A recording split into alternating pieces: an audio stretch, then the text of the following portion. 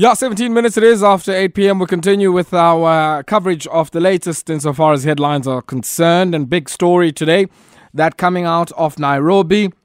William Ruto is the fifth president of the Republic of Kenya. And joined on the line tonight to talk about that by Izak Khomo. Dada Khomo, good evening and welcome. Good evening. Thank you. Thank you. And that was a nice Miles Davis. All time. Yeah. Okay. Interesting one. Great Miles Davis, all time. Oh, and definitely. Just another thing. Definitely. Let me just comment a bit on Sasol and the oil price. You know what it is that Sasol basically they break even with the production cost and profits at a crude oil price of $30 per barrel. So whatever that barrel is over $30 they make a profit. And you wonder, why did the state ever privatize Sasol? But that's another thing there. Yeah. It's one of these days, evil. Of these days, we must really get you to evil. come and talk to us about that because indeed, I mean, it's just, it doesn't make sense. But let's talk about the latest coming out of Kenya. Erstwhile Deputy President William Ruto, the fifth elected president now of the Republic of Kenya. And I can't help but start with some of the controversy here. The Independent Electoral and Demarcations Board split. What do you make of that? You know, they're really split. You know, they've got 7 election commissioners. 4 out of them have distanced themselves from the results. 4 out of 7 election commissioners have distanced themselves from that result. And there have been cases of reported hacking of the servers, which even the electoral commissioners agreed that it did take place. But they said that no, the guys could not actually sort of dump the vote into the whole thing. Yeah. But then there are clear signs, like in a place like Kiambu, which is basically an area which is in central province, whereby you've got 700,000 people who came out and voted. But of those 700,000, those people just voted in the presidential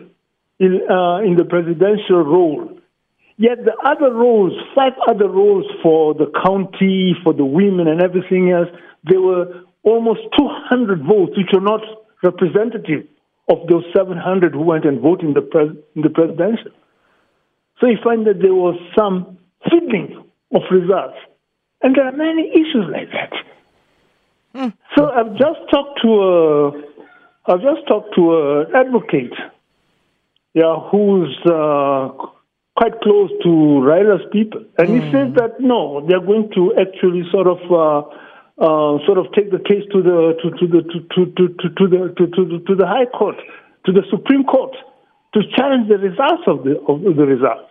He said the same thing which happened in the last elections, where the elections were annulled, have taken place again this time.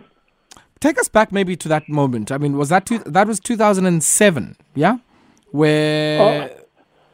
or is it the last election where there was a... No, the last election where Uhuru won. You remember that the results were challenged. They were annulled. So what at this stage does a challenge mean? I mean, hearing William Ruto's acceptance speech saying, for the first time this was an election by his, I guess, assessment contested on issues rather than ethnicity. Is it too soon to say? Well, you see, to say that, I don't think so, because basically, to say if you look at the demarcation where he got his vote, it is again regional. Yeah, it is regional. So you can say that that thing there, it did play a part. Yeah. Kenya can never be free of that ethnic issue. And you can see it in the way that they form their parties. Now, how can you have a party which is formed overnight and you call it the Orange Party or a Green Party? And these parties are just formed overnight. So basically, these things are just sort of the Kenyan election is based on the personality on the persona. And that persona doesn't really have to come up with an election manifesto, which is sort of going to appeal to the people. It is that the people are going to follow him because he's our person. Yeah. Or he comes from our province. He's from our region. He's from our tribe, ethnic group. So that's what's happening. And I think that is the way that African politics of identity is going to. It's even started here in South Africa, for your information. Sure. Now, I guess the other dynamic is, ordinarily, and we would have seen this, as you say, in the last election, if there is a court challenge, what does that mean, I guess, for the unfolding sequence of developments that we might anticipate over the next few days, few weeks, few months? They've got 7 days to file in the case, as I've been told. And I guess we have just got to wait and see what evidence they're going to come up with. But they say that the evidence is massive. And it was there because even the Election Commission, it could not give a minute by minute or day by day or hour by hour results of the counting. They decided just to go quiet on the thing there. The newspapers tried to follow it, but then they stopped. They said, no, there are a lot of discrepancies. They could not tell. So, no, you see, with elections, there is a very big board there. Where as the voting stations, they declare the results, the thing is posted. That never took place. It is just, they saw to hell.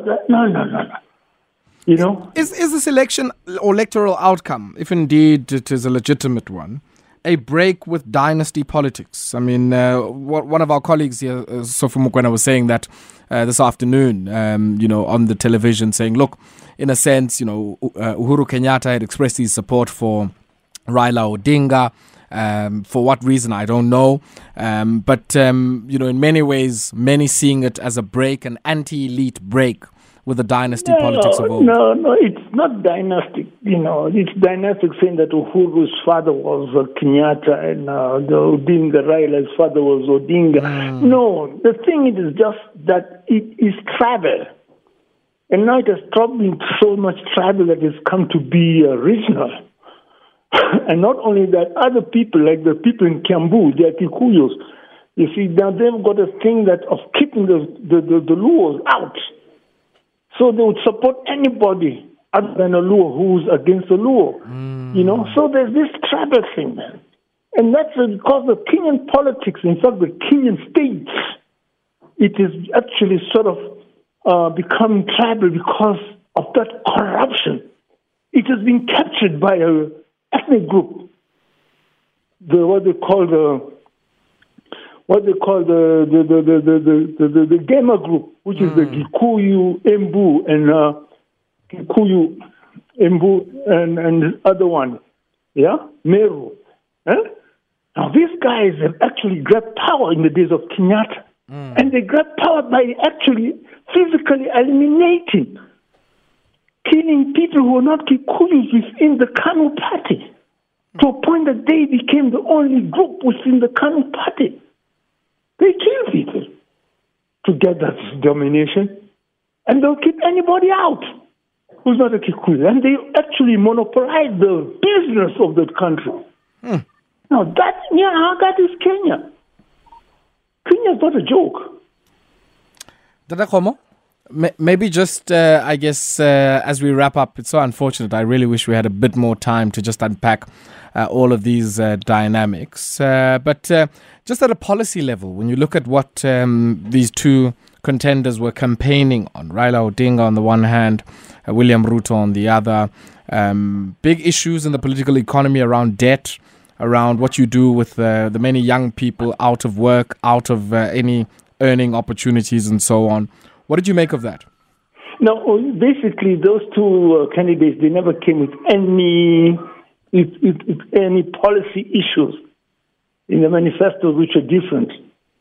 It was just saying that they were actually different, maybe by how they're going to carry it out. Maybe somebody says they're going to give people loans, they're going to give people subsidies and things like that. But they touch on the same things which are touching the people on the ground. So basically, you'll find that there is not much contending issues. But that's the issue of African politics in general. Ever since the time of so-called globalization, neoliberalism, that's what the political analysts tell you. Is this that the market-driven economy is the same thing, So there's that liberal thing there. So basically, when it comes to politics, African politics, they've got no policy issues which are containing. Issues which come there is actually saying that, this man is more corrupt, I'm less corrupt. Even in South Africa, the politics, the economic policies of the ANC and the DA, they're not much different, It's market-driven. Yeah, but it's just that I'm better off. But then there it gives you room now for politics of identity, tribalism and ethnicity. That is the result of the neoliberal, the one economic policy for all. Yeah, they often say like that in Europe there's no alternative. It's that there's no alternative. So it's politics of identity. It's there in Europe. Yeah. It's here in Africa where we take it as tribalism, but it's there in Europe. It's true. Yeah. Yeah. Politics of genetics, women, youth. I think those are big things. Yeah. And there's something missing in this era of neoliberalism. But that's another issue. We'll have to leave it here for tonight. And contending as we often do with ethno-nationalism across the world. But we leave it here for tonight. And